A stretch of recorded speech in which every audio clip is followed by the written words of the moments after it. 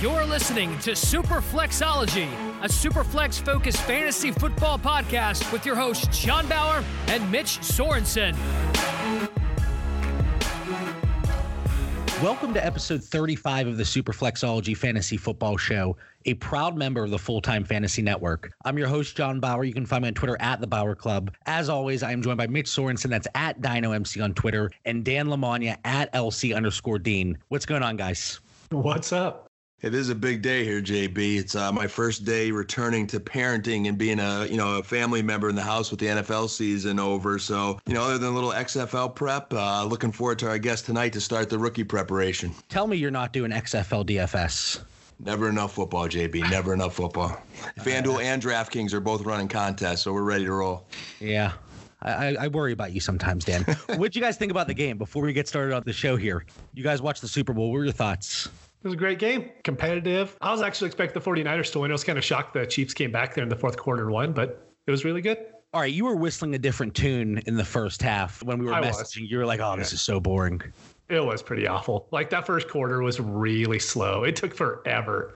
Come on, you guys are all caught up in this fantasy football, which, we're all addicts, I agree, but that was a great football game. It was a battle for 4 quarters. So when you two were bored there and John was looking up like sneak previews for The Bachelor tonight, I was enjoying some real football. And as long as the Niners, me being a Cowboys homer, as long as the Niners didn't get their 6th Super Bowl ring, I was happy. Dan, you're an old school guy, aren't you? Smash mouth football. It was competitive. If it was a blowout, then I could see you guys complaining a little bit more. But it was a close game, and it did pick up in the second half like we expected. It did. I think everything kind of picked up with the halftime show, but maybe that's just my prerogative here. Good call. Before we get into tonight's show, we are still doing the autographed Tyler Boyd jersey giveaway. We are going to raffle it off on Sunday, February 23rd. It's going to coincide with the beginning of the Combine, so make sure you get your reviews in, get entered to win the autographed Tyler Boyd jersey. We were talking before we jumped on the air tonight. This is a really different show for us. Talking about Devy, talking about rookies prior to the NFL draft. It's something that we really haven't hit on all that much. So we thought, who better to have on the show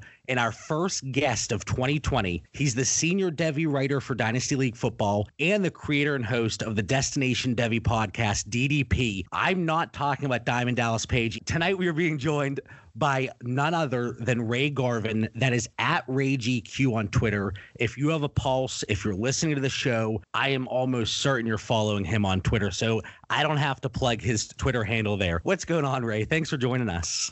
John, Dan, Mitch, it is an honor. I am excited. I mean, literally, I woke up this morning, and I'm not exaggerating. I'm not saying this. It felt like game day. It felt like I was like, all right, I'm on the Superflexology show tonight. I know these guys have a good show lined up, so let's get it, man. I'm excited to be here, excited to talk to you guys. We have been talking through group chats, Twitter. It's been almost a year now. And you, Mitch, and myself, we met in some of the Scott Fish Safe leagues, again, about a year ago. And I think the first league we did together, we had the startup prior to the NFL draft. Rookies were included. So we thought, what better thing to talk about here tonight? That's one of the topics of discussion. We talked about Dynasty League Football, talked about Destination Devy podcast. How did you get into being a contributor for fantasy football, and what drew you specifically to the Devy aspect?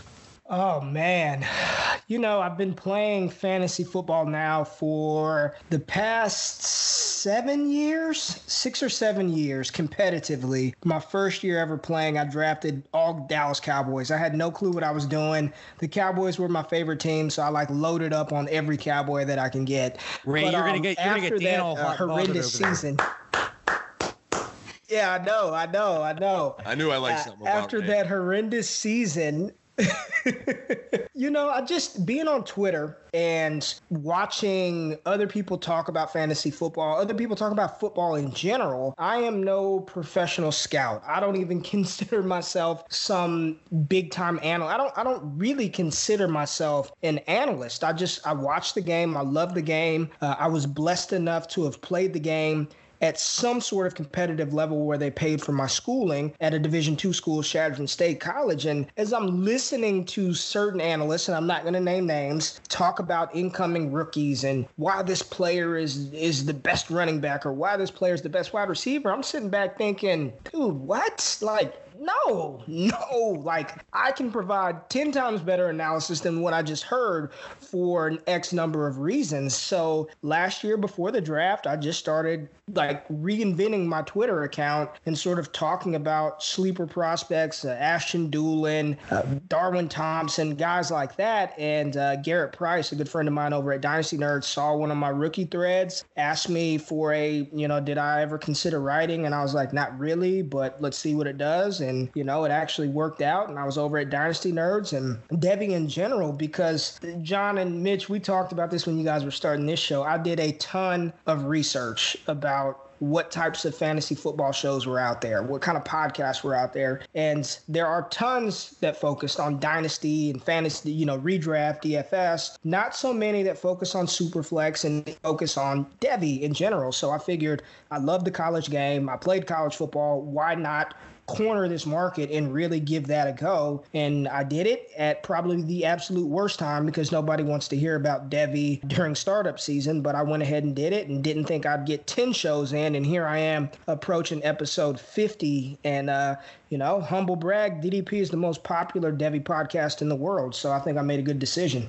I saw your post on Twitter today, and it was the screenshot of Chartable, and I think you were number 9 overall for fantasy football shows. That is a huge accomplishment. And your tweet, it even said something like, maybe it's only one day. That's still a hell of a lot better than a lot of the other shows and people that are putting out content. So I want to say congratulations to you on that. And I'm sure many more incredible things to come from you. And real quick, I have to give you guys a shout out too, because Mitch and John, you guys really, for anybody listening right now, and I hope it's thousands of people that are going to listen to this show, it's a very nerve-wracking experience getting behind the microphone and putting yourself out there to do this. And I mean it sincerely. When you guys started this show, it really gave me, and we probably talked about it gave me the courage, the motivation to start the Destination Devy podcast. So when I say, little do you guys know, I owe you guys a tremendous amount of credit for putting yourselves out there and giving me the confidence and courage to put myself out there. I don't mean to go back and belabor the point, but I really thank and appreciate you guys for doing what you do on this show.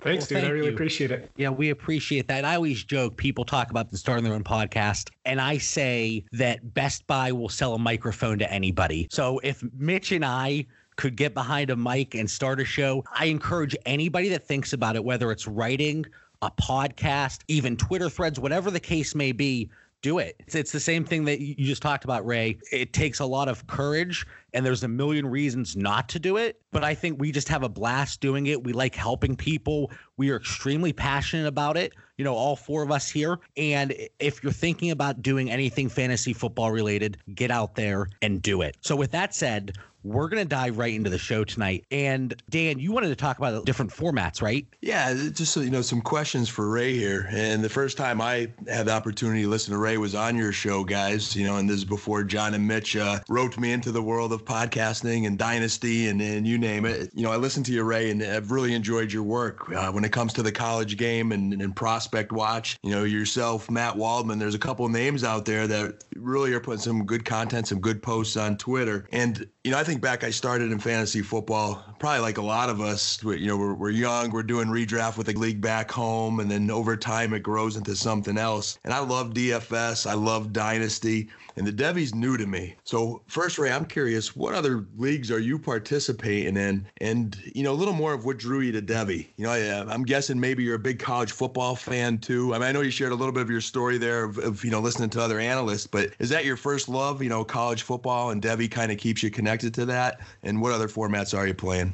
Yeah, absolutely. I love the college game. Love it, love it, love it. Love everything about college football, from the time you wake up on Saturday morning and go to the tailgate, and it's school pride, it's the band, it's those guys that are hungry to get to the next level, no matter if it's Division III, JUCO, Division II, Division I. I just love everything about college football. If I had to pick one that I can only watch either college or NFL for the rest of my life, it would undoubtedly be collegiate football. I love college football, but I play in a ton of different leagues. Dynasty is really the passion, right? I love being able to build and construct your team in a multitude of ways, right? If you want to win now, you're going to grab those vets. You're not caring about age. Like, I want to build a powerhouse right now. Devy it adds another layer of what we all love to do is trade, right? You can trade rookie picks, you can trade veterans, and then when you have Devy picks, you also have like a third layer that you can deal with to construct your team in your roster. Super flex format, that just another strategic piece in how to build and construct your team. I would encourage everybody, and I say this all the time, if you want to be a better dynasty player, right? You don't really pay attention too much to college, but if you want to be better in dynasty, you need to at least be in one Devy league. Just one Devy league, or if you're just hell bent and you're opposed to it, then you need to follow somebody who pays attention, because I always say dynasty is chess, not checkers. And if you know that Breece Hall is potentially coming out in 2022, that Sam Howell and Bo Nix and George Pickens and Garrett Wilson are going to be a part of that 2022 class during rookie draft season this year. There you go. I see you with the Georgia jersey on. During rookie drafts this year, you can ask for a 2022 first. There's some like throw-in a deal that nobody is thinking about, right? Now, will George Pickens or Garrett Wilson evolve into what we think they are? Who knows? Maybe not. But you can start positioning your team to when the 2021 NFL season rolls around, you've got 3 or 4 2022 first-round picks chilling on the roster. And if that class does shape up to be good or whatever the case may be, you've gotten those assets for free years in advance. And I took that same approach with 2020. 2 years ago, I knew or had an idea of what was coming in 2020. So during the 2018 drafts, I'm trading for 2020 picks when nobody else is thinking about them, right? So that's what Devy allows you to be able to have that idea of what's coming. And you need to be paying attention to what's coming, regardless if you watch college or not, because the doggone players you're drafting on your dynasty team, they're coming from college football. So pay attention. That's what I was looking for there too, Ray. And I think it's good for our listeners to get a little more of the Devy perspective. I joked at the beginning of the show, I rejoined my family today as the NFL season's over. I'm an NFL diehard, but every offseason I'm trying to find a different way to improve my game, whether it's redraft, dynasty, DFS. And you said it best when you said everyone has to have at least one Devy. So I was hoping you would just take me over the top here for Devy. I do love the college game. I'm blessed to be able to work at Lackawanna College, one of the top JUCOs in the country. I started coaching there in 2006, able to be around guys like Kevin White, who went with the Bears in the first round, Mark Lewinsky, who's starting with the Colts right now. So when it translates over to fantasy football, I think Devy's the missing piece for me. So appreciate that feedback there. Little DFS too, Dan. Mitch made me deposit some money into a couple of DFS sites, and I lost a lot. So I'm going to need some help there. I have no clue what I'm doing in DFS. I lost a lot of money thanks to Mitch. Don't worry, I lost a lot of money too. Dan probably has half of it now. I was going to say, we'll make sure Mitch reimburses you, but the fact that he's moving and he lost a lot on DFS, I don't know if he's going to be able to reimburse you much. So if he writes you a check, maybe hold on to that one. I made a deposit yesterday, for DraftKings. It's Super Bowl, so you want to put something down. I got the look. Like, my wife knows how bad I am at DFS, and she just looked over and shook her head, and I was like, yep, I know. And of course, I lost. Mitch might be bad at DFS, but keep him playing, guys, because he's always good for one tip that helps you win in your own lineup. So Mitch has helped me before. Seeing, guys, that's why I watch The Bachelor, because, Bachelor and DFS, there's strong ties there. Anyway. Not good ties, John. Not good ties. No, apparently not. I want to get into, so it's an age-old question, right? Film or analytics, and you cannot go through an off season. You can't even go through the regular season without logging on Twitter, jumping on there and seeing a debate between film or analytics. And you can be either really far to one side or really far to the other. It doesn't it's kind of like politics. I feel like it doesn't seem like a lot of people are in the middle there. Before I kind of get into my questioning here, I'm going to give Mitch a chance to complain here, because we've talked about different metrics and analytics and measurables. And I know some of it, Mitch, it rubs you the wrong way, and you're not necessarily a film guy. I'm not. I never played football, in high school or college. And so I don't really know what I'm looking for on film. But with analytics, I think, especially in the NFL, there's certain ones we can look at and we know they're sticky from year to year. If it's from Mike Clay's OTD metric to yards per route run, and in college, dominator rating is extremely sticky. But there's just some that I don't think matter as much, but they're getting pushed really hard on different social media sites now. BMI.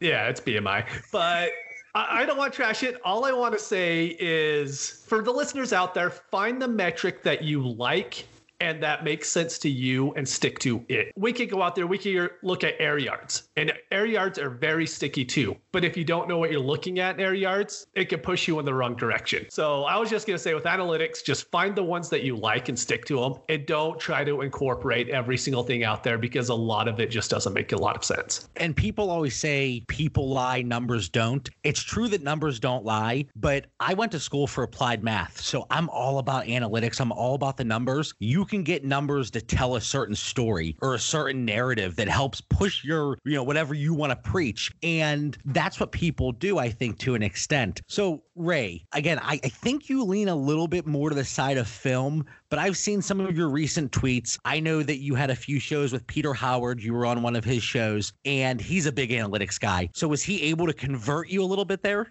All right, I gotta take my glasses off for this. Uh-oh. Let me rub my brow real quick, because this whole debate, I understand, and Mitch is absolutely right. Find the metric that works for you. Find the metric that works for you, that makes sense to you, and you use that.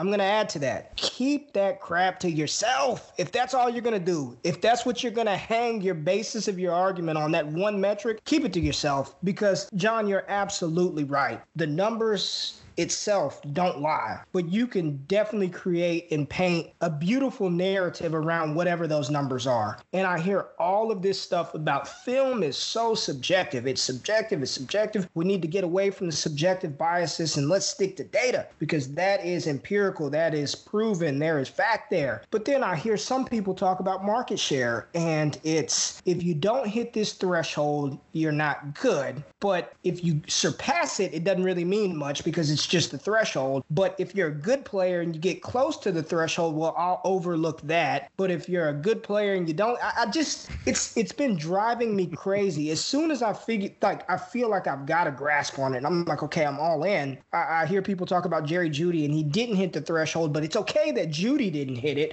It's okay that he didn't hit the market share threshold, because he's good and he's done it before, so we'll discount it. But if somebody else, I don't even, and truly, I don't consider myself this film grinder. I really don't. I've got 2 kids. I don't have time to grind film. If you look at majority of the video tweets that I put out, it's very general, basic analysis. Jonathan Taylor, great run. Watch how he makes the spin in the hole. Like, that's pretty much what I just said. I'm not, look at his cognitive awareness when he plants his left foot in the ground. The dorsal fin of his upper shoulder goes to the left and he veers off. Like, I'm not making that type of analysis, man. Like, what I do is I watch college football. And if I see somebody that looks good, and I say, he looks like a good player, you should go invest in Chuba Hubbard.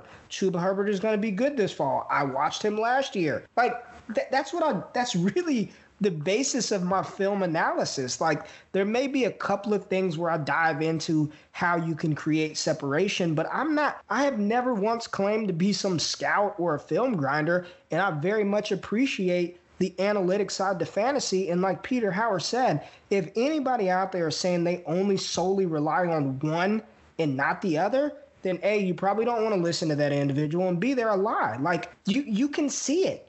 Peter, and this isn't about Peter Howard, but in his model, it talked about A.J. Dillon was somebody that his model liked. If he watched one game of A.J. Dillon, I bet you he'd change his tune as to A.J. Dillon versus Jonathan Taylor or DeAndre Swift or a J.K. Dobbins. So for me personally, I like to watch the game. So sure, I'm a film person, but I do not discount and discredit what the market share metric thresholds mean, what yards per route run, how that influences, and those sticky metrics. I like them both. I enjoy dominator rating. I enjoy watching tape. I like it all. And if you want to paint a complete picture, you should use a little bit of everything that's at your disposal, in my opinion.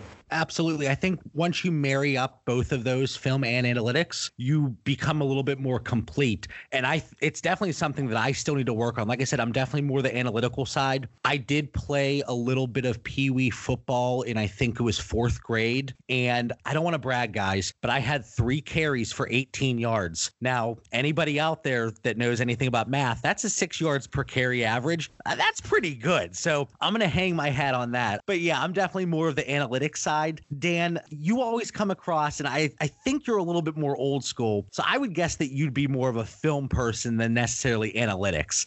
Is that correct? First, it's a little hard to follow up your 6 yards of carry in Pee Wee football, but I'm going to do my best here. Beat that average. I appreciated that. No, I'm going to say I'm a hybrid, but I'm more of a get the right people in your organization to be able to utilize those analytics as a tool for an edge, and the right people to watch the film. We heard last night during the Super Bowl where Kansas City GM Brett Veach, and we heard all week probably, or 2 weeks of Super Bowl hype, where he says, hey, I got this kid Mahomes. I got this kid. Watch this film, Andy Reid. Keep watching this film. There's a guy that's watching the film and knows what to do with it and get it to their coach. And then there's people that use those analytics as a tool, and it gives you an edge. And like Ray said, there's certain things, just keep it to yourself. You're just using analytics as a tool, not to run your organization. And in our past episodes when we were previewing teams, very often you hear me say about the organizations that are, I know the buzzer's coming out here, but dysfunctional, all right? Look at the Cleveland Browns. They are building around analytics. They bring in this coach, Kevin Stefanski, about analytics. Their front office with Andrew Berry and Paul DiPistoda. But when they pick a guy and it goes wrong, what are they blaming it on? The analytics. So you really need just football people that can make a good decision, use the film and use the analytics to run a top-notch organization like we see the Chiefs and even the Niners. They got a good blend of both, and that's why they're in the Super Bowl yesterday. So to answer your question, John, I believe in both. Maybe a little bit more film, having been a coach before, and I could appreciate watching film, but I'm more about the people in your organization. I was not surprised at all by your answer and the fact that you brought in actual football and the organizational perspective there, talking about film versus analytics. And I think it's always going to be a raging debate. I don't think it's ever going to be settled because there's always going to be outliers one way or the other. Well, this guy doesn't have great measurables. He doesn't test well. His breakout age wasn't what it had to be. His BMI is over the threshold, but he overachieved at the NFL level. And then there's going to be guys that just didn't look great in college on film, and then something just clicks maybe, and they pop in the NFL. So those are kind of the arguments against film and analytics. You're always going to be able to find those outliers that are going to be able to prove the other wrong, even though that's definitely not the right way to phrase that. But definitely something that I wanted to discuss with you, Ray, and I'm really glad that you were able to shed some light on that. And the same approach doesn't work for everybody, but it's definitely something to keep your eye on moving forward. Find the things that work for you, just like Mitch said earlier tonight. JB, one last pet peeve, man. We talk about those analytics. You hear every so often you get certain head coaches in the NFL and they just say they don't believe in them or they don't want to hear about analytics. To me, if you're not open-minded and you're closed-minded to what's out there, then you're one of those organizations that's repeating the same mistakes year in and year out. And then, you look at Warren Sharp and some of his analysis of these teams' trends, and they just want to pound the rock on first down every single play. Well, if you're not open-minded to at least learning about it and putting some key people in your organization, that's another pet peeve I have. And that's end of rant. No, you're good. Whether it's from an actual NFL standpoint or fantasy, if you're not open-minded, and I always see people, they talk about, well, this is the way that you need to build your dynasty teams, whether it's running back heavy, whether you target wide receivers early, whatever the strategy may be, you have to be open-minded, and it's not necessarily always going to be, hey, this is what's going to work. So I think that's a fantastic point to bring up, and I'm really glad that you did. Thanks, brother. I think we're jumping into running backs next. So I was just going to bring up something real quick. So running back market share. Right now, you could go on Twitter and you could see DeAndre Swift is being devalued because he was never the workhorse back in the Georgia backfield. And you could scroll down 2 or 3 tweets and see Jonathan Taylor should be devalued because he got all of the carries, and so he's all used up and he's not going to be good in the NFL now. And I was just wondering how Ray looks at it, because I think it's something that we really need to adjust how we look at running backs from here on out. We can't be using any analytics or stats from like 2010, because running backs have just changed since then. How they're used in the NFL has changed. How they're used in college has changed. And I think if we're going back saying, oh, you have to have whatever percentage in the backfield, it's just not going to play out that way moving forward with how they're being used in college. Mitch, that's such a great point. There's a couple of things to unpack in here. The college game is changing, okay?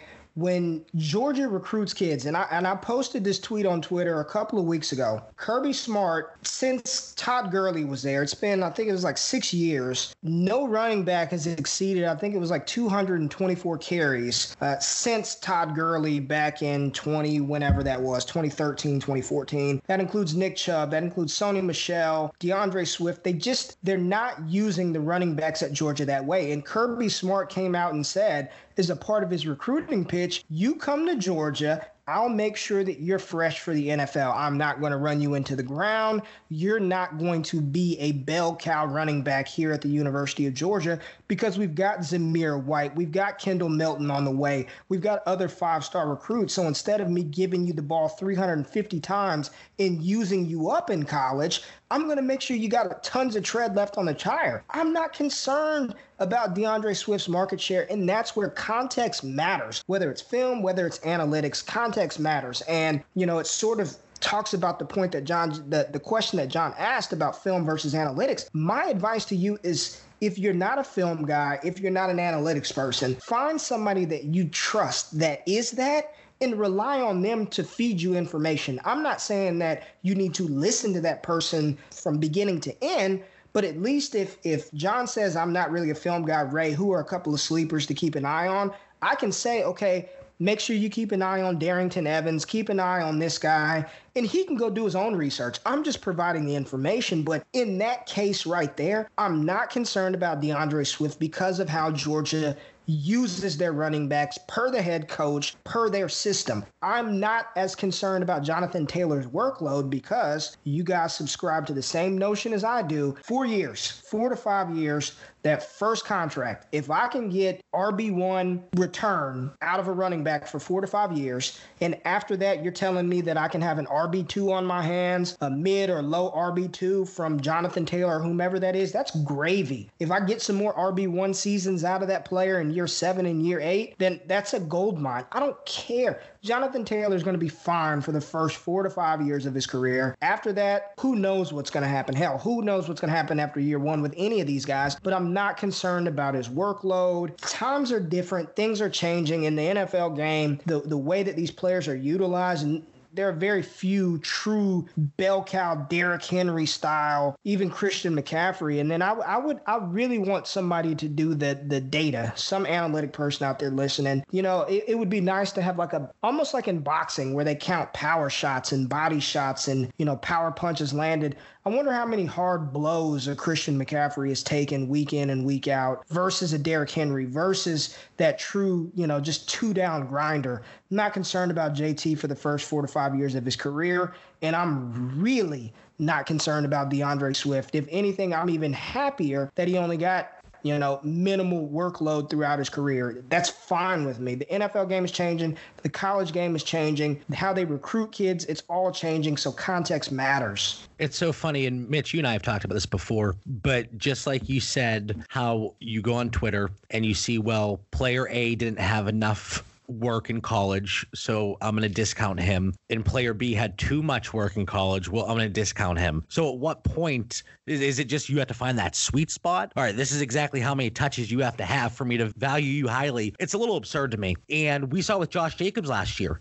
He was discounted by many people, and it seemed like maybe the landing spot helped change that a little bit. And that's a great segue here into our next question, Ray. How important is it for you to have your pre-draft evaluation versus the landing spot in draft capital? So, in other words, is the landing spot in draft capital in the NFL draft, is that ever going to heavily change your pre-draft evaluation?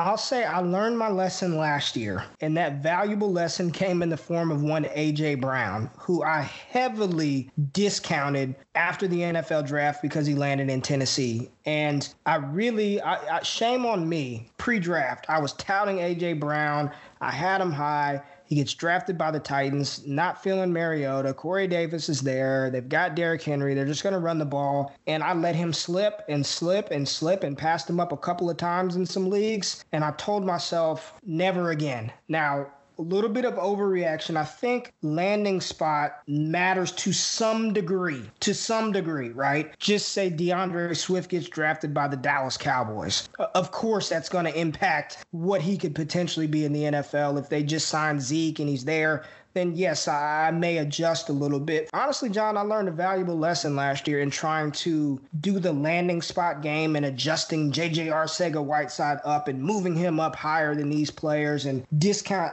I'm not going to play that game again. If I believe in the talent, and I've done the work and I've got a process, and that process said A.J. Brown or whomever is the best wide receiver in this draft class, if DeAndre Swift is the best running back, if Jerry Jeudy's the best wide receiver, then I don't care where they go, unless it's a desolate, dysfunctional wasteland, I'm taking that guy.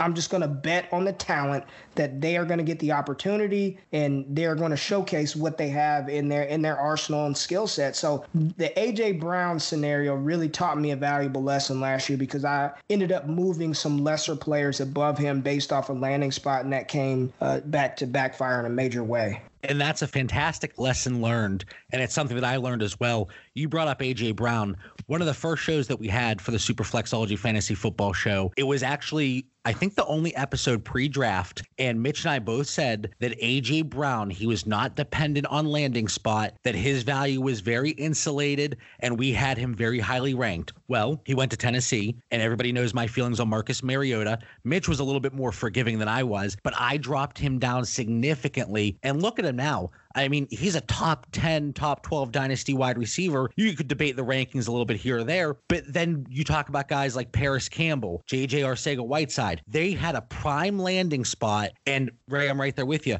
I moved up Paris Campbell significantly, and yeah, you're shaking your head. I am now shaking my head as well. So it was a big mistake. 2 years ago, people did it a little bit with Nick Chubb. Oh, it's a crowded backfield. You have Duke Johnson. He's going to catch the passes, limit his upside. So his upside's limited, and oh, well, I'm going to push Nick Chubb down my draft board. Here we are again. A couple years later, he's a top 6, 7 dynasty running back. So I think that's a very important lesson, and I learned that firsthand as well. If you have a pre-draft evaluation of a player, whether it's analytics or film driven, yeah, the landing spot and draft capital, probably draft capital a little bit more, but the landing spot, it can influence a little bit one way or the other, but you shouldn't completely jack up your draft board for the sake of landing spot. Ray, what are your thoughts on draft capital? How much of an impact does that have? Now, that's where I do think that draft capital matters, right? Because the higher you're drafted, theoretically, you're going to get an opportunity to play. And if you get an opportunity to play, then you're going to have an opportunity to get counting stats and then in return fantasy football points. So I do think draft capital matters, especially for a running back. If you're drafted, round 3 or higher, there's probably a good shot that you're going to get an opportunity to get on that field sooner rather than later. Wide receiver, I have not done the research and the study on how that really affects wide receivers, because you've got guys like Darius Slayton. What round was he drafted in this past year? 4th round pick, 5th round pick? I think the opportunity, and there's a reason why for wide receiver it's a little bit different. The reason why is because the NFL game, the evolution of the game, you're seeing 3-4 wide receiver sets as base formations in an offense, right? If you're rolling out 3 to 4 wide receivers every single game for, let's just say, 40% of your offensive snaps, there's a good chance that 3rd and 4th round wide receiver, if they've got the talent, they're probably going to get on the field. And you'd never know what can happen in that situation. But I think draft capital for me is going to influence some things a little more than landing spot. If my boy Jalen Reagor, as much as I love him, if he doesn't get picked till round 5, which won't happen, but if that did happen, I think that's telling. That's telling. And that doesn't mean that I'm going to fade him completely, but there's no way on earth that I'm spending top 12 draft capital in my rookie drafts or top 24. It's somebody that I'd look to pay a cheaper cost later on in the draft. And I think what draft capital and more so draft capital than landing spot. It just helps me categorize players into buckets, right? If you get the draft capital, I have no problem taking you in the top 10 or top 12 or top 15. But if you don't get the draft capital, that doesn't mean I'm crossing you off the list. I know a lot of people, the Hakeem Butler story or Kelvin Harmon. Okay, we thought they may have been first-round picks, but they didn't get the draft capital. So, okay, I don't have to even better for me. If I still believe in the talent, I can get you the end of round 3. I can get you in round 4. It just helps me out a little bit. So I think it just helps me categorize these guys and put them in buckets as to when I feel comfortable spending on them in rookie drafts. So Darius Slayton was a 5th round pick here in 2019. And I think, and if anybody that really has the research and the data to support this, I did a little bit of it during last offseason, and it seemed like right around that 4th round, especially for wide receivers, that's where the drop off kind of happened. And you had guys like Hakeem Butler and Kelvin Harmon. Well, Hakeem Butler slipped to the 4th. And what was Kelvin Harmon? Was he a 6th round pick? But anyway, we had he was a 6th. So we had these pre-draft evaluations, and they were both top 5 rookie picks in a startup where rookies were included prior to the NFL draft. And that's where they were actually going. And now here we are. If you redraft that class from a dynasty perspective, they're not going anywhere near that, obviously. So again, I think that's spot on. The draft capital probably a lot more important than necessarily the landing spot. Mitch, Dan, do you have anything else on that, or even any other questions or follow-ups? I'll just add perfect draft landing spot is the Miami Dolphins this year. So if John Bauer and his 6 yards per carry happen to go to Miami, I'm all in. All right. I saw some mocks out there, and I think I'm rising up the boards here as we speak because they heard that number. My BMI, it's in the good range. It's above the threshold, so I don't think we have to worry about it from that standpoint. There's a few running backs we want to talk about, and the first one, Ray, I'm going to give you an opportunity to stand on your soapbox and preach to the crowd about DeAndre Swift because you have him fairly high. But the running backs are interesting because I think a lot of them are landing spot dependent to an extent. So I didn't want to have a show here in February and say, all right, Ray, who's your number 1 running back? Who's your number 2, your number 3? I would love to have you back on the show, and we kind of talked about it already, immediately after the NFL draft, because once the landing spots are determined, we see where everybody went, then we really have a really good idea and a good picture for our dynasty values moving forward. But I want to give you an opportunity to talk about DeAndre Swift, especially because Dan has his Bulldogs jersey on over there. You have him high. How high do you have him and why? Yeah, I have him right now. Pre-draft, don't care where he lands at. He's RB12 for me, dynasty right now. He is, and I say this very carefully, his skill set, the dynamic playmaking ability that he has, not just as a runner between the tackles, but his ability to be used in space. And I always say, and I will preach this from the highest mountaintop there is. There is a very, very big difference between being able to catch a couple of passes out of the backfield and being able to be deployed as a true weapon out of the backfield at the running back position. There are very few of those in the NFL who can do that. Austin Eckler is a weapon out of the backfield. Christian McCaffrey is a weapon out of the backfield. You have outlier situations, right? Let me go ahead and get ahead of this. Like a Leonard Fournette who has, 70 receptions in 2019 and however many targets that he had. Ridiculous amount. There are always those situations. But I want those valuable touches from my running back in fantasy football. And I don't think there's any better running back in this class than DeAndre Swift who does what he can do. He's 5'9", 215. I've seen him at 210, 220. So we'll just say 215. Very compactly built. But this guy, every single year that he played football at the University of Georgia, he's been dynamic. As a true freshman, he had Sony Michel and Nick Chubb on the sidelines watching him play throughout the season. And we all know that Nick Chubb is spectacular. Sony Michel hasn't quite lived up to the hype, but he was still a first-round pick running back. He had his flashes here and there, but DeAndre Swift didn't take a backseat to any of those guys. 17 receptions, 32 receptions, 24 receptions, 2 back-to-back 1,000-yard seasons, 600 yards as a true freshman. Whatever you want out of a running back, you've got it in DeAndre Swift. And he only has 440 career rush attempts. That is so much tread left on that tire. his athleticism, the power that he plays with. He's fantastic in pass pro. His true freshman season, and this is, again, where context matters. Follow guys who watch college football. And Dan, I know you can back me right here. There was times where he was like lined up out wide, splitting the slot, and they didn't throw him the ball, but that's just how he was used. He's got that skill set to where if he lands, goodness, I mean, Tampa Bay, Kansas City, any of those spots, which let's not bring up Kansas City. That's like free square. We're not even going to talk about Kansas City. Tampa Bay, or an offense that's creative enough to utilize his skill set, I think from day one, and we joke and laugh, I think he can do it in Miami. I'm not afraid of the Miami Dolphins for DeAndre Swift. I'm not afraid of that. It's almost, give me that. You're telling me that if you switch out Patrick Laird and give DeAndre Swift those touches and carries that Patrick Laird was doing, you don't think that Swift would produce 2-3 times as much as that kid was doing last year? He is a tremendous running back prospect, and I am very comfortable having him as a top 12 dynasty running back right now in February. So he's your running back one today from this incoming rookie class, without a doubt. I've got one tier 1 running back, and his name is DeAndre Swift.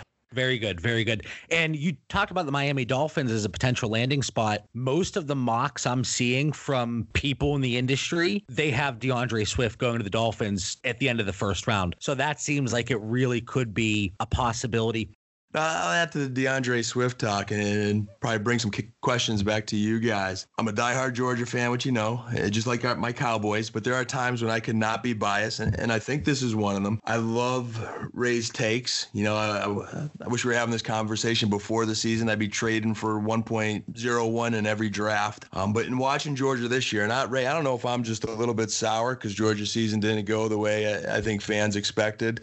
And, you know, looking at this class now, you know, I think I would agree Swift is the number one unanimous pick, but is that by default, guys? You know, is just the gap between 1 and 2 that big? I do like Dobbins. I liked what he flashed that game in Clemson. He showed good burst. I do hope Swift goes to Miami. I think they have nobody there. I like the way Miami responded to Coach Flores last season. That was a team that played hard for him without a lot of talent, and they were very competitive. So I think they're trending in a good direction. But when I watch Swift at Georgia, you know, I definitely see that versatile back you're describing, Ray. But how good could he be? Like, what is that ceiling? You know, being a Georgia fan and loving that tradition of running backs and seeing some real big-time talent in recent years, I'm not sure if I have him in that same class as Gurley, Chubb. You know, Sony flashed in his last year. Like you said, it didn't really materialize, you know, in New England, but he was a first-round pick. So I do agree Swift is good. I'm interested in his spot. I'm rooting for him, but I am concerned about his ceiling. You know, and they had a really good O-line in Georgia this year, so I just expected more.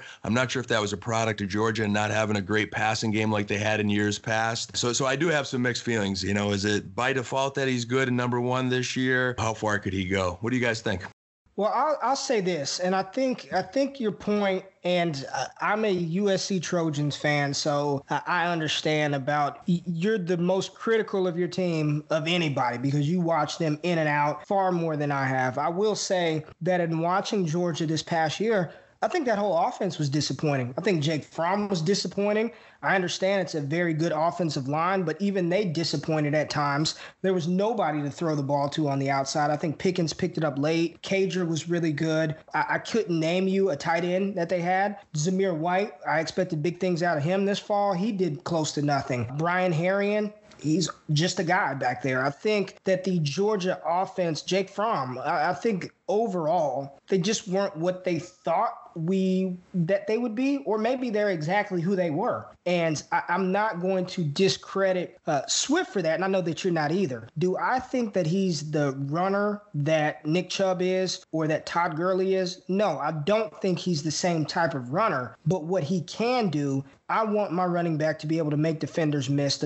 You've got to be able to make the first guy miss at running back, and he does that. I'll put that right up there with Nick Chubb and Todd Gurley. He does it in a different way, but the first defender, if you're in open field with DeAndre Swift, it's lights out. You're not going to get him. He's going to make somebody miss. What he lacks from a true running standpoint, right? I think Jonathan Taylor's the best pure runner in this class. Just hand him the ball, let him go. But I like the versatility that DeAndre Swift brings to the game. He's somebody that I think his his floor from day one in the NFL, I think his floor is 50 receptions. I think that's floor for DeAndre Swift. He's going to go out from day one, and I said it here on the Superflexology Fantasy Football Podcast, 50 receptions is his floor as a rookie. I think you're looking at that type of production from him. I heard a stat the other day that Austin Eckler, he was PPR RB4, and he had less than, I think it was 200 total touches on 200 total carries. It was some ridiculously low amount of carries on the season because he's getting the valuable looks. You know, I don't care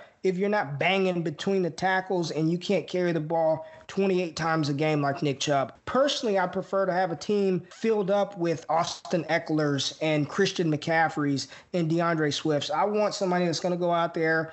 If he can give me 14 carries and catch 5 balls a game, I'll take that. If he can give me 17 carries and catch 6 or 7 passes, give me that opposed to, I'll tell you right now, Jonathan Taylor's not going to have that. I'm telling you right now, in the NFL, if Jonathan Taylor hits 70 receptions in the season, I'll do something ridiculous. We can make up some bet and I'll do something silly, eat mayonnaise or shave my head bald or do something stupid like that. But Jonathan Taylor's not giving you that at the next level, okay? So I want those valuable touches. Travis Etienne's not going to give you that when he comes out next year. Chuba Hubbard's not going to give you that. I think the floor for DeAndre Swift is 50 carries and 50 receptions and however many carries he's going to give you. I think he's that dynamic of a player, even if he's not that good of not as good a rusher as a Todd Gurley or a Nick Chubb.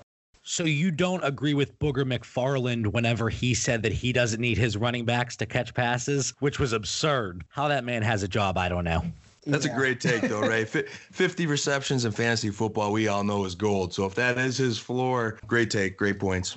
I just wanted to bring this back. You made a good point about if he comes in at RB12, I think that's fair. That puts him right around Fournette, Miles Sanders, Aaron Jones, right around that level. And I just want to bring it back to startups right now, because if you're going to be doing a startup pretty much all the way through September, the rookie 102 right now in drafts is going 2 to 3 rounds before than what those running back 12s are going at this point. And so when you're looking at startups and you're wanting to take those rookies, you're like, hey, I have that. I think you brought this up a couple of weeks ago, John, about how if you're drafting the 102 that early, there's no way you're going to get value out of it because you're hoping that he could be RB12 on the year. Would be awesome if your rookie running back can get that. But it's being drafted now at the RB4, RB5, and you're just not going to be able to get that value out of them. So I think Swift coming in as the RB12 is perfect, but if you're going to go out in rookie drafts right now, not rookie drafts, in startups right now before the draft happens and you're drafting those rookie spots, you're just going to end up overdrafting them. And it's better just to get the proven talent at that point and let those rookies slide down the draft a little bit. Yeah, 101 and 102 in startups right now, if the draft picks are being included, their value, they're not a value. They are going tremendously high and essentially at their ceiling. So while, Ray, you see DeAndre Swift as a top 12 dynasty running back, and that might be the case, you're going to have to take him a lot earlier if you're counting him as the 101 or the 102 in Superflex startups. So we have a few to replace the rapid fire tonight, and you guys know I love my weekly rapid fires. So to replace the rapid fire, we're going to talk about a few rookies as if they're being included in startups. So these are startups prior to the NFL draft, and we all know that my fantasy league, it's rolling over later this week. I cannot wait. I'm ready for more startups. So we're going to talk about a few of those guys, where we would take them compared to veterans. We have a few more things, though. So 2 questions here. Ray, how important is the combine for you? Is it more, well, I'm going to let you answer before I give any follow-up questions. It's fun. It's a fun event. I like to watch it. But to be honest with you, if I'm high on a player, unless DeAndre Swift goes out there and runs a 4.69, it's not going to really do much of anything for me. It may make me go back if I'm really high on a player and they go out there and bomb it. I mean, just poor explosion. They don't run well. And it's not just one event. A lot of people, when they think combine, all I think is the 40-yard dash. I'm more concerned with the broad jump. I want to see what the vertical jump looks like. I want to see if these guys are truly explosive athletes. I'm looking at the 10-yard split. So if you go out there and completely bomb it, then absolutely, I'm going to go back and I'm going to just make sure I didn't miss anything in my evaluation. Like, is this guy as explosive as I thought he did? If somebody performs really well, when Henry Ruggs and Jalen Reagor go out there and run a 4.3 or a 4.2, it's not going to change anything. I know they're fast. I watch them every Saturday. I expect them to be fast. I expect DeAndre Swift and Jerry Jeudy to crush in the agility drills. I expect some of these guys to go out there and DK Metcalf didn't shock me last year. Like, I knew he was going to be a freak athlete, so I didn't propel him to number one after the combine, and I'm not going to completely knock people down if they don't have as good a combine. I think it's one of the more overrated sort of pre-draft model event type things that there are. I think it's very, very overrated to a certain extent for certain positions. Wide receiver, I do want to make sure if I'm counting on Reagor to be this dynamic, explosive wide receiver, then damn it, you need to go out there and run fast. Please go out there and do what you should do. I just don't need you to be a snail out there. So I would love to hear the follow-up questions you have in regards to the combine. Well, I'm so glad that you brought up DK Metcalf. So last year, around this time, obviously the combine coming up here in a few weeks, he ran 4.3 something, and it did propel him up some startup draft boards where the rookies were included. My issue with the combine is it seems like they're essentially double counting metrics or measurables. We knew DK Metcalf was going to be fast, so whatever you had him valued as, he showed you exactly that in the combine. His value shouldn't be changing for you, so I'm thrilled that you brought that up. And then you kind of touched on it a little bit already, but is the combine, do you use it more to discount your already made evaluations, or does it kind of just check another box and reaffirm what you already believed? And again, you kind of touched on that a little bit. Yeah, it sort of checks a box, right? Okay, Reagor went out there, he's explosive, check. He goes out there, he runs fast, check. He looked good in agility drills, check. It checks some boxes. And to be honest with you, this is going to sound really crazy. Really, really, really crazy, and there is no metric to track it. But I learned another lesson through draft season last year, and it didn't come by way of an offensive fantasy skill position player, but those interviews, like players who just completely bomb the interviews, and you're hearing reports that there's low character there, there's something going on. It happened with a player that the Dallas Cowboys drafted named Tristan Hill. They picked him in the 3rd round, defensive tackle, and his film was very good at UCF. He was a very disruptive defensive tackle, but everything coming out of the combine was the kid doesn't want to work. He's entitled, pretty much said he's a lazy player. Dallas Cowboys drafted him in the 3rd round and was a wasted pick. Polite, the defensive end out of the University of Florida, same thing. He was like a consensus top 15 overall pick. Interviews and everything that was coming out of the combine was this kid doesn't work. He's not going to work hard. He's entitled. He failed. I don't even know if he's on a team right now. So I kind of listen to what, the NFL community is saying about these guys, and I don't take anything for I take everything with a grain of salt, but it just checks boxes. It's fun to talk about their speed, but when Henry Ruggs and Jalen Reagor run fast, I'm not about to just lose my mind and jump these guys up to wide receiver 1, 2, 3, whatever it is. It just checks a box. It's a fun event to watch. And I think that's extremely important for the listeners in the Dynasty community in general. Again, we shouldn't basically be double counting any of these measurables. We have an expectation. We have a general idea of what they're going to do. If they do exactly that and they are fast, you shouldn't bump them up your draft board. Yeah, JB, I want to add too. I like that Ray brought up character and checking boxes. I consider the combine sort of like analytics. I'm looking for an edge. So what can we learn at the combine that maybe we didn't know? Maybe I caught something on a day and you guys weren't watching, and we're getting ready for a draft and I'm trying to get a little bit of an edge on you. Those things like character, conditioning, work ethic. If I can learn a little bit more about a player that's going to give me an edge, I'm going to take it. Ray mentioned Tristan Hill. He had some baggage. Cowboys got him a little bit later. Years earlier, they took Lael Collins, who was supposed to be a first-round pick. They got him as a free agent. But they did their research, and some of that character stuff they knew wasn't true. He's turned out to be a great player in the NFL. So for fantasy football, we go back a little bit, Peyton Manning or Ryan Leaf. There's this big debate over those two guys. Ryan Leaf goes into the combine about 20 pounds or whatever, overweight. What makes you think this guy's going to have work ethic in the NFL if he's not in shape for his NFL combine? So, hey, hopefully you guys didn't know about that and you take Leaf. I'm going to grab Manning on you. So I'm looking for any edge, any kind of information that's going to give me a little better long-term prognosis of a prospect. Yes, spot on. It is a job interview. When you come in and perform at the combine, good. You did what you were supposed to do. You were prepared. You worked your tail off. If you come in there lazy, out of shape, can't finish drills, have to pull, that's when you start. That's when, again, I'm not going to completely knock a guy off my draft board, but there will be an asterisk put next to his name. Came in out of shape. The offensive tackle from Alabama a couple of years ago, about 10 years ago, or however long it was, Andre Smith, just couldn't even compete at the combine because he was too out of shape to do anything.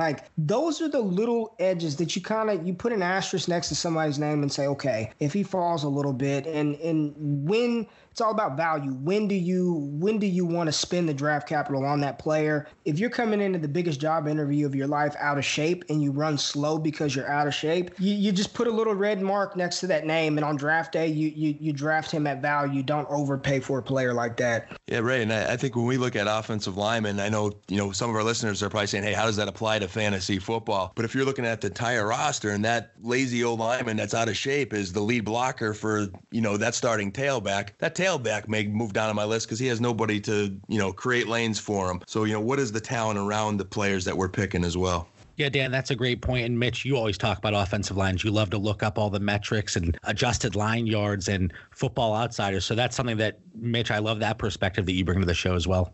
I think it's the most overlooked thing in fantasy right now is the offensive line. It matters for the whole offense to work in. When you have a bad one, it kills you. And so if you're not paying attention to it, you just don't have a chance. You know how high I was on the Atlanta Falcons coming into the season. And while Matt Ryan was still productive, Julio Jones had a great season.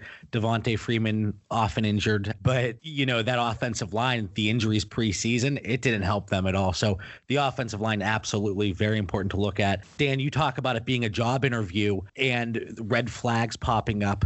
One of my first job interviews, I applied to work at Old Navy. It was at the mall, one of the malls here in Pittsburgh. And I thought Old Navy, they wear T-shirts, shorts, and flip-flops. So I showed up to my interview, no joke, in a T-shirt, shorts, and flip-flops. And I think everything was from Old Navy, so I was on brand. Needless to say, I did not get a call back there. But it ties in perfectly what Dan's saying here about these guys coming in to the combine in shape and the character concerns and the work ethic. So it is something to keep an eye on. Maybe that's one thing that you can take away from the combine. And if you have a job interview, don't show up with a T-shirt, shorts, and flip-flops. Again, all Old Navy brand, but no, they didn't want me to work for them. Before we get into the rookies and compare them to some of the veterans, one last question, because it's an important question, and it's something to keep in mind when you're in your first Devy league. And last offseason, Mitch and I, we joined our first ever Devy league. And Ray, you, me, Mitch, we had the group chat going, and we were bugging the crap out of you. And you were probably like, guys, just leave me alone already. Because we didn't know. We had no idea. We were going into a blind.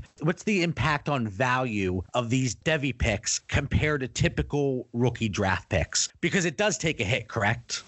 Big time. And I was listening to a Twitter friend of mine, Kyle Francis from the Devy Watch. He was on a podcast. I was listening to him on Saturday, and he was echoing everything that I felt in my soul about Devy picks in a startup. And I'm actually in a startup right now with combined rookie and Devy picks in the startup. It's a Devy league. And I would say if we're valuing rookie picks as a 50-50 shot to hit, if that's what our value is in a typical startup draft, 50-50 your rookie pick to hit, I'd say Devy picks would be like 25% or less chance of hitting. I mean, it's even half of what a rookie pick is for me. It is very, very risky. And I learned another lesson in a Devy league when I drafted Grant Calcaterra, tight end from Oklahoma. Very talented tight end. It's a tight end premium league. I wanted to get my hands on a young tight end early. he ends up retiring. So he didn't even finish out the college football season. He retired beginning of 2019. Unless the player is close to can't miss, which is impossible to quantify. I'm talking Trevor Lawrence type player. I'm discounting those Devy picks in a startup with combined rookie. I would rather have Clyde Edwards-Helaire, my running back 5 in 2020, opposed to the Devy 102 right now.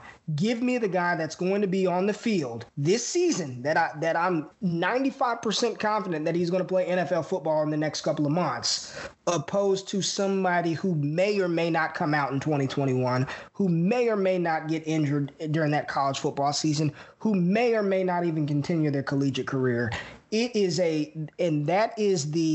If I showed you my roster from all the Devy leagues that I'm in, you wouldn't believe that I'm a Devy guy, because in majority of them, I don't even have my Devy picks. I don't have them. I traded them away. I traded in a real life scenario. I traded 3 Devy picks, round 1, round 2, and round 3 for Devin Singletary. Give me the guy that I know is going to be running the ball in the NFL and scoring points. If I want to get a Devy pick, I'll figure that out later on. I'll figure it out. You can have all my Devy picks, take them. I want either incoming rookies or I want proven NFL talent, and I will figure out a way to acquire a Devy pick to take Brock Purdy here in the next couple of months. But I would say I would value them 25% less than the 50% shot that your rookie pick has. And my advice to the listeners in Devy leagues, do not, for any reason, I don't care if it's Brevin Jordan, Pat Freiermuth, or Kyle Pitts, who I think are all going to be first-round picks in the NFL draft if they declare in 2021, don't pick tight ends in Devy. Don't do it. All right, just don't do it. Don't try to be ahead of the curve. Don't take tight ends. If you're going to use Devy draft capital on somebody, I would say wide receiver and quarterback, and half the time not even a quarterback. Wide receiver is probably the way to go. It is just such a crapshoot. I don't hold those picks, John, in high regard whatsoever. If you looked at my rosters in all of my Devy leagues, I literally probably have 1 Devy pick in 5 Devy leagues right now. I'll figure it out later. Mitch, what are your thoughts? Because like I said, you and I, we jumped into it pretty blind last offseason. And again, thank God we had Ray and the Destination Devy podcast, because it was a saving grace. I asked you, Ray, I said, what do you think about Rondale Moore? And you said, get him. And I did. So for that, I'm thankful. But Mitch, what are your thoughts? We jumped into that draft last year, and we both went in kind of with the same strategy. We just hit veterans really hard and rookies coming in, and then we grabbed a couple of Devy guys really late. You ended up going undefeated in that league and won the championship, right? Yeah, I went 15-0. I don't like to brag about it, but yeah, 15-0. And I lost 1 game during the regular season, and playoffs happened, and I lost the first round. But I just think that's the best way to go about it. Trying to hit on rookie picks is impossible. Trying to hit on Devy picks, I'm not going to be able to do it. That's for sure. And we talk about it in the NFL all the time, especially with running backs, 2-3 year window. We don't know what's going to happen beyond that. Now you're trying to project out college players. I mean, that's beyond my pay grade.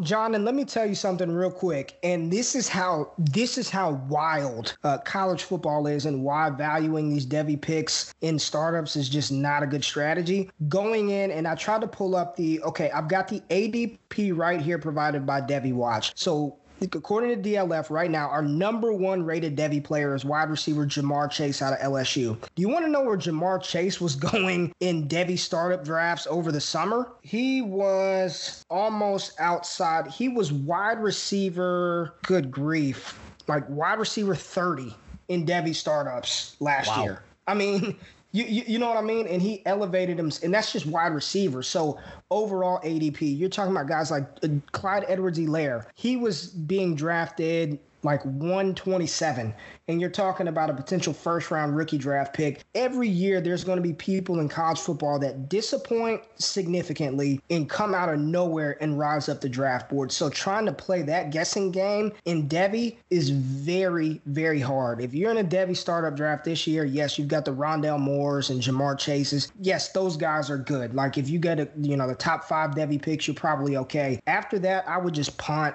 figure it out later, or let your league mates draft all those guys and you take those veterans. You take Devin Singletary. Heck, go get David Montgomery. I know he didn't even have that great a season, but I'd rather bank on David Montgomery turning it around before I go take Wan'Dale Robinson out of Nebraska and hope and wish that he becomes the starting running back for an NFL franchise. You mentioned something. I want to stay on that thought. And it's going to be an easy transition into talking about some of the incoming rookies and how we value that. Well, correction, how you value them, Ray, compared to some NFL veterans. And you made a very good point that every year there's some college players, they come out of nowhere. Well, the Devy league that Mitch and I are in, Joe Burrow, and it's a 2-copy league, Joe Burrow wasn't even discussed. He wasn't taken in our startup. So guess what? He's still available. It's a super flex league, of course. He's probably going to go 101 and 102 because it's, again, the 2-copy league. So Joe Burrow is a perfect example of what you talked about. And Mitch, you had a question here about Joe Burrow for Ray. I didn't. It's more of Joe Burrow is going to be the 101 in Superflex leagues. It should happen in every league unless someone's roster is just built completely out of quarterbacks. But if Joe Burrow is the 101, is it being overvalued this year just because it's the 2020 rookie draft? We look at rookies, we want them because they're young. They have all this opportunity to grow and get better. But Joe Burrow is 24. Someone like Sam Darnold and Tua, they're both 20. Sam Darnold's 23, Tua's 22. Why do we have such a high value on the 101 this year when I think Burrow's going to be really good, but I don't know if he's going to be any better than what Sam Darnold is. And before Dan jumps in and says, well, Adam Gase, but I mean, Burrow's going to be going to the Bengals. So they're just as bad and just as dysfunctional as the Jets are. And I don't think we could, prop up one over the other if that's the case. So my question was just, is the 101 being overvalued this year? And I'm going to jump in before Ray says anything because I think he's going to say yes, because looking at where he has Joe Burrow compared to some of these grizzled vets, such as Sam Darnold, the 23-year-old grizzled vet, and Jimmy Garoppolo, it seems like, Ray, you might have Joe Burrow a little bit lower than the consensus rankings. I think, and let's just say we can't trade, and of course we're all going to trade. I think the worst pick to have this year in Superflex formats is 101. I would not want the 101 in Superflex rookie drafts this year. I'm sorry. I don't want it in my longest running home league. I have the 102, and I'm even trying to trade out of that pick because I feel like I would be forced to take Joe Burrow 1. Like I feel like I'd be forced to do it. I'm trying to talk myself into other scenarios where I wouldn't take the quarterback, but we all know in Superflex formats the quarterback is just so valuable. Joe Burrow is good. All right. I think he's a very talented quarterback. I think there's a lot of intangibles that he brings to the table. I'd like to see his improvement over the year that he had in 2018 opposed to 2019. A little bit I question how much of it was Burrow, how much of it was Joe Brady. You look at that LSU offense, which will go down as the best offensive team in college football history. 2 wide receivers over 1,400 receiving yards. Both of them almost had 20 touchdowns. Their wide receiver 3 had 11 or 13 touchdowns. Tight ends, running backs. He threw 60 freaking touchdown passes, right? 60. Tim Tebow, Tua, Lamar Jackson, knowing what he just did. There was a day where I sat back and I said, I'm like, this is ridiculous what he just did. And I think to answer the question, he's being overvalued. I think people are looking at Cincinnati and they're looking at Tyler Boyd and they're looking at Joe Mixon and they're looking at John Ross and, whatever you want to say about AJ Green and thinking they're just going to drop him in that offense and he's going to go out there and be quarterback 8 on the season. And I don't think that's a realistic possibility. I told you guys where I have him ranked according to our rankings over on DLF, and I would take Sam Darnold over Joe Burrow. I would take Daniel Jones over Joe Burrow. I know this sounds gross. I would take Jared Goff right now over Joe Burrow, and it makes me feel dirty to say that, but I think he could develop. I think he could develop and be a very good quarterback. When I look at ceiling, I don't even know if he's got the ceiling of a Baker Mayfield, of a Carson Wentz, of a Josh Allen. I don't know. So I would not want to have the 101 in the Superflex League this year. I personally just would not want that at all. And that kind of lines up with what we said on a previous episode here. We talked about startups and we looked at it from the side where rookie picks are included in the startup. And all three of us, Dan, Mitch, and myself, we kind of thought 101 was already being overvalued, overdrafted. And it's great coming from a Devy guy. You know, you're the doctor of Devy, the king of college. I had all these little alliterations lined up that I actually didn't use. So maybe I'll slip a few more into the show here. But it's great to hear. I like that. Yeah, you might have to steal a few of those. So It's nice to hear that from you as well, and that it lines up with our thoughts here. Because the rookie picks, the hype is real, but most likely, whether it's the rookie picks being included or the actual rookies, maybe pump the brakes a little bit on Joe Burrow. Now, before we get into a running back we want to talk about, where do you have him in relation to Tua? Okay, so I'm going to be honest with you. Tua is still my quarterback one. I still think Tua is the best quarterback in this draft class. I understand the hip injury. I understand that he's not going to go number one overall. If I had to build my franchise today, I would take the shot on Tua. I've seen it longer. I've seen him do it at the highest level as a true freshman all the way through his junior year. And if anybody wants to, if you're gushing at Joe Burrow stats, go look at what Tua did in 9 games pre-injury. He was on a ridiculous 50-plus touchdown pace himself. I mean, I've seen enough out of Tua Tagovailoa to say that he is my personal quarterback one in this draft. I do not have them far apart at all because they're right there neck and neck for me. I understand the concerns about Tua, but until somebody tells me he's not going to be able to spin a football and he can't move anymore, then he's my quarterback one for me. So if I have the 103 rookie pick in a super flex or 2 quarterback league, I should be thrilled to get Tua at that spot.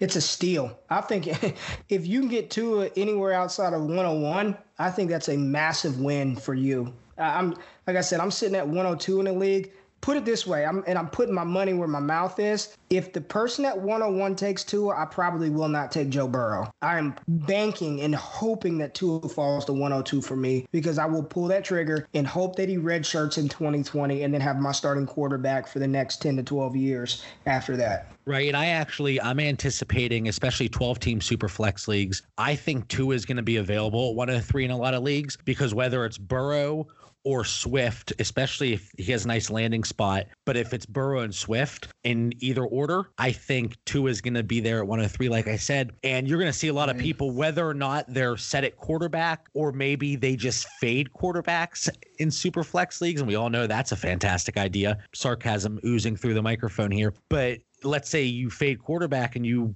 wanted to go Swift. Like I said, Tua is probably going to be there at 103. And I have 103 in a few leagues. So I'm looking to get that steal like you mentioned, Ray. Dan, do you have anything about Burrow, 101, how Ray has him compared to Darnold, Jimmy G, Goff? Any thoughts there?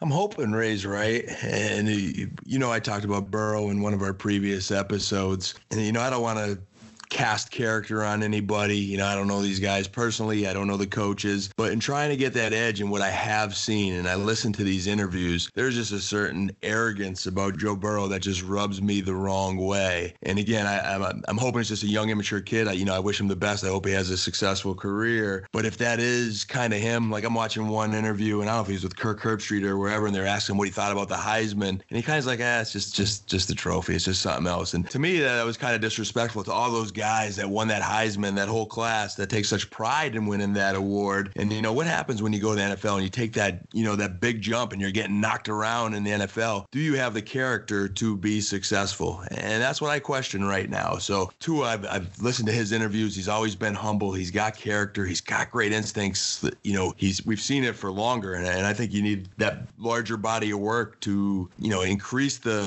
your odds of being successful in fantasy football and in the NFL. So I'm with you. I have 102 in one league, and I'm strongly eyeing up Tua. And, it'll be a little tough passing up Swift if he does go to somewhere like Miami, but I have no problem passing on Burrow. So I like Ray's take a lot. And it does line up. Like you said, Dan, we did talk about Joe Burrow on a previous show when we talked about the 101. And again, it's always nice to hear somebody that is more knowledgeable in an area. And again, Ray, hats off to you from in the Devy world, but it's always nice to hear your perspective and your thoughts line up with somebody else, such as Ray. So JB, one more, man. Just you mentioned Adam Gase and comparisons there and Sam Darnold. Ray, I don't know if you've heard us talk about this before. I'm big on just staying away from dysfunctional teams. I am so against Adam Gase and what he's done. And even if he gets fired halfway through the season, the Jets still, for some reason, hired him. I don't see how the players play for him. I never like the coach's body language. I'm concerned about Sam Darnold just being a Jet. So I might take Burrow over anybody who plays for the Jets.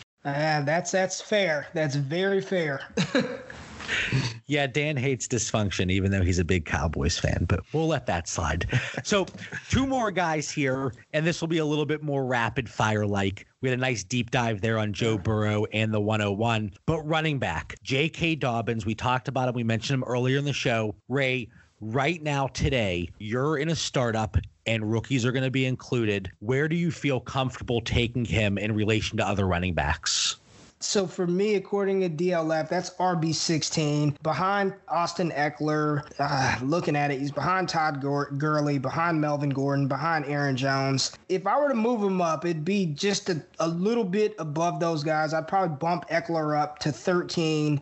And then I can put J.K. Dobbins at 14. So anywhere between 14 and 16 is where I feel comfortable with J.K. For me, and I'll be very quick, he's just B+. He's B+ across the board. I don't see anything spectacular out of J.K. Dobbins. I don't see anything bad. He's just B+.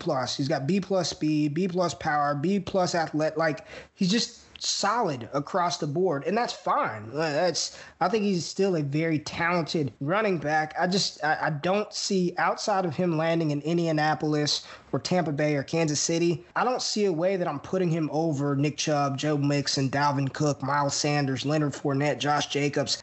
He's not that for me right now. I like J.K. Dobbins. There are some people who are head over heels for J.K. I mean, RB1, top 8 running back right now. I'm just not there with him. The dip in production in 2018, again, this is where the analytics community makes a lot of excuses for things. Why did his yards per carry dip down so much? Why did he allow Mike Weber to continue to just, pound the ball over him? I think he's a solid back, and I'd take Austin Eckler over him right now in a heartbeat. Give me Eckler. So one thing that you want to let our listeners know, if they're in a startup that includes rookies, maybe pump the brakes a little bit on J.K. Dobbins. Yes, absolutely. Now, really quick, before we wrap up the show, a wide receiver that we want to bring up, Jalen Reagor. It seems like the Twitter community, the dynasty community, is a little bit higher on him than the actual NFL. I'm seeing a lot of people have Reagor, and I think, correct me if I'm wrong, Ray, but I think you might have had him as your wide receiver 1 in this class at one point. Maybe I misspoke there. But then you see Ruggs, he's going in the first round of NFL mocks, and Reagor's, it sounds like he might be in the second, but nobody's having him up there ahead of some of these other wide receivers. So how do you view him against veterans in startups? Where would you value him? Between Terry McLaurin and Adam Thielen right now. So over guys like Robert Woods, over T.Y. Hilton, over Marquise Brown, over N'Keal Harry, but still below Lockett, Debo, Gallup, Christian Kirk, Jarvis Landry, and then, the names ahead of him. The thing with Reagor, and this is again why context matters, coming into 2019, there were a lot of people very, very high on Jalen Reagor coming into this season, and he had an abysmal 2019. I mean, that is putting it mildly. But I'm going to provide some insight here. There were 3 games in 2019 where a wide receiver for the TCU Horned Frogs did not have a reception until the 6-minute mark in the second quarter of 3 football games. And there were 2 games where Jalen Reagor wasn't even targeted until the third quarter. When I say that offense was putrid, it was he's played with 6 different quarterbacks in his collegiate career. This past year, they had a running true freshman quarterback back there. The offense was it was bad. And despite his low raw stats, if you just pull up Pro Football Reference or College Football Reference and look at his raw stats, they weren't weren't impressive. 600 yards, 40-something receptions. However, he still had over 30% of the market share of receptions, over 30% of the market share of receiving yards, I think 50% of the touchdowns, and it's how he was used, right? The difference, this is what I like to see out of my wide receivers, and I want you guys to you can apply this and use this information however you like. You look at the Odell Beckham, there are certain players like Julio Jones and Cortland Sutton. They're not built the same way that an Odell Beckham and Jalen Reagor are. But what Odell Beckham did in college, he returned punts. What CeeDee Lamb did in college, he returned punts. What Jalen Reagor did in college is he returned.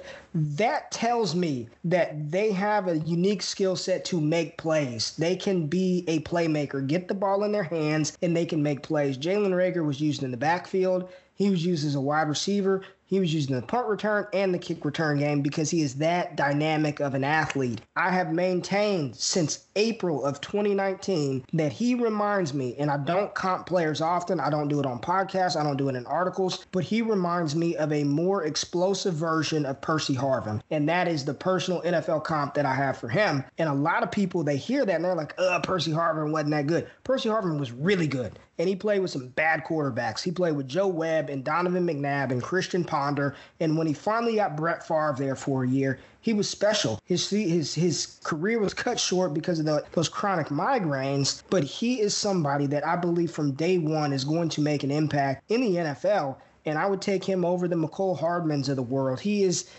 that dynamic of an athlete. So if you are a fan of film and a fan of analytics, I mean, he's the best of both worlds. And to your point with the mock drafts, I've seen him late first, second round of most industry mock drafts. But I think that's going to change because he is going to, and this is an inevitable result of the combine. And it's a shame that it's going to happen, but he's going to kill the combine. I mean, I jokingly say that if there's a player that's going to break Player Profiler, a la Noah Fant, where he just had like 99s across the board, it's going to be Jalen Reagor. One fun fact about him for the podcast, at one point in time in his high school career, this football player had the furthest long jump in the United States of America in track and field. And why that's important, long jump, broad jump, any kind of jumping thing like that shows your explosion, your burst. A lot of people think Henry Ruggs is going to run the fastest time. When the prop bets come out for the combine, I'm putting my money on Jalen Reagor. I don't think there's a player in this class that accelerates as fast as he does from 0 to 60. He's that special of an athlete. And I've talked to him a couple of times, and I asked him, is Henry Ruggs faster than you? And he told me personally that there's nobody in college football that's faster than him. That's awesome. JB, when you were averaging 6 yards a carry in grade school, I did have the best long jump in gym class. I just want to add that per that feedback. You're always trying to one-up me, Dan. You're always trying to one-up me. Maybe we'll have to have a super flexology combine whenever we go to Canton in August. There you go. I'll come in last in every event. Way too old for that. But here's the thing, guys. Here's the thing. You're not going to have to spend high draft capital on Jalen Reagor unless he gets picked, in the first round of the NFL draft. You've got a player that let somebody take Laviska Shenault. Please, if you're listening to this show, let your league mates take Henry Ruggs. Please let him go top 6, be top 5. Please take Henry Ruggs as wide receiver 2 and let somebody like Jalen Reagor fall to me at the back half of the first or the early second round. That is a steal of all steals. You will be very, very happy if that happens in your rookie drafts. There you go. You heard it from Ray Garvin, the doctor of Devy, the king of college, the undergrad guru himself. Take Jalen Reagor, and you will not be disappointed. I always think it's interesting when you look at the incoming rookies versus the veterans, because that's a big question mark, especially before the NFL draft. And a lot of us take part in startups where the rookies are included, and some of them are going to be overvalued. It's inevitable. Make sure you're taking them in the correct range. Don't reach for them. Maybe you won't even have to. And, I think this is great insight, Ray. Mitch, Dan, do you have anything else for Ray? When you have one of the best, if not the best, Devy mind at our disposal, pick his brain. Do you have anything else for him?